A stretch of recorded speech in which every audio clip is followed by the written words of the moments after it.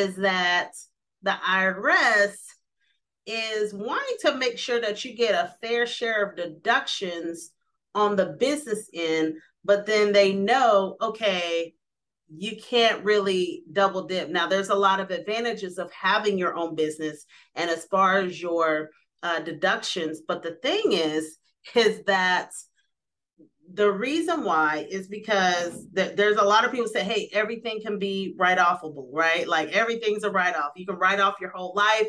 I've heard of the most extravagant things. I've heard of the most extreme things that people have written off. You know, prom dresses and personal parties and different things like that. Like that's really in a fine line. And the thing is that if you're just saying, yeah, I was just doing this for my business, they're going to want to see documentations. Maybe was there a flyer? You know, was this a flyer sponsored by your company? Was this something to market? I mean, did it have a specific purpose? And the reason why is because, again, the IRS uses these two words for your business. Is it ordinary in your business to have this expense? And is it necessary to have this expense in your business? They answer those two questions. And here's the thing. I know one thing. A lot of people are like, hey, I write off all my clothes. It depends on what field you're in. But if it is something that you can use walking down the street or regular clothes, then that is going to come into question. However, something that you're wearing, you have a uniform, that is going to be a write-off because you are wearing your brand company logo, your brand company name.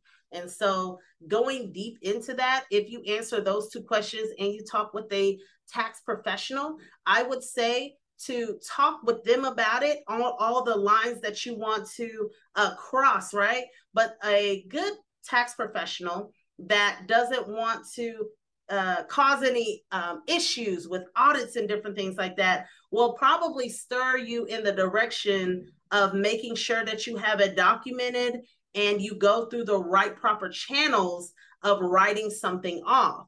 The thing is that sometimes it's not a question of, is this a write-off? Sometimes it's a question of, how can we write this off, right? How can we do it?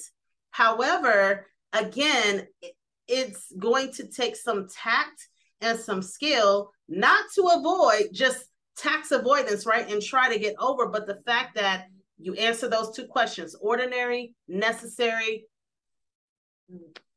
answer those two questions. And if it answers correctly and you have the right tax professional that is right there to help that, then, you know, help with that question, then you should be on the right page. And so one of the things that they do look at as far as the IRS is if there is an expense that is well over the amount than for somebody who is actually in that field.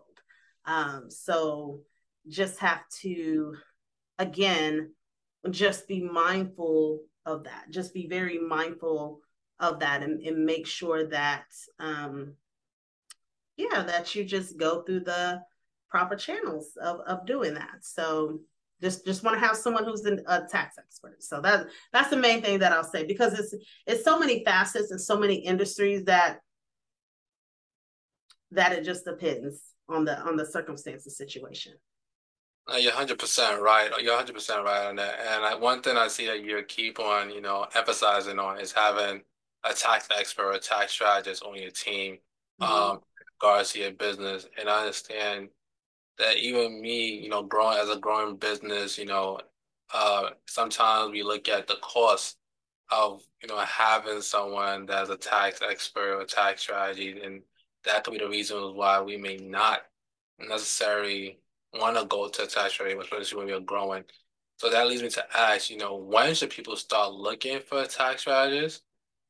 That's one question. And the part two to that question, what questions should we ask to know that, the person we're working with will be the best fit?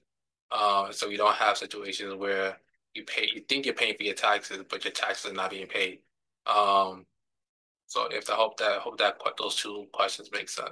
Right, right. So just FYI on that, typically for the most part, you need to know the difference of who you're working with. There's a difference between a tax preparer and a tax strategist. So a tax preparer is someone who, they normally set up shop January through May.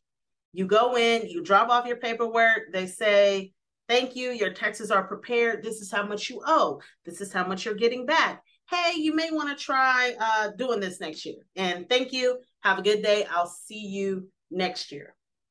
A tax strategist or a tax planner is someone that is going to walk with you and throughout the year and actually set you up to where you owe the least taxes possible. And so not only they will be more about foresight versus hindsight. And so they can see the future before you actually get there. Okay, you're on track. This is how much you're going to owe in taxes. Okay, what cash do we have available to allocate to areas to where you can benefit from the profit, but then also save on taxes? And so it's someone that can actually sort of see in the future for you. The question that you asked was when, right? When do we need a tax professional? The thing is that if you are in business and you are a entrepreneur, and it is a good idea for you to talk and invest into a session with a tax professional or someone who offers tax strategy sessions. And in those tax strategy sessions, they're able to go through your business, see how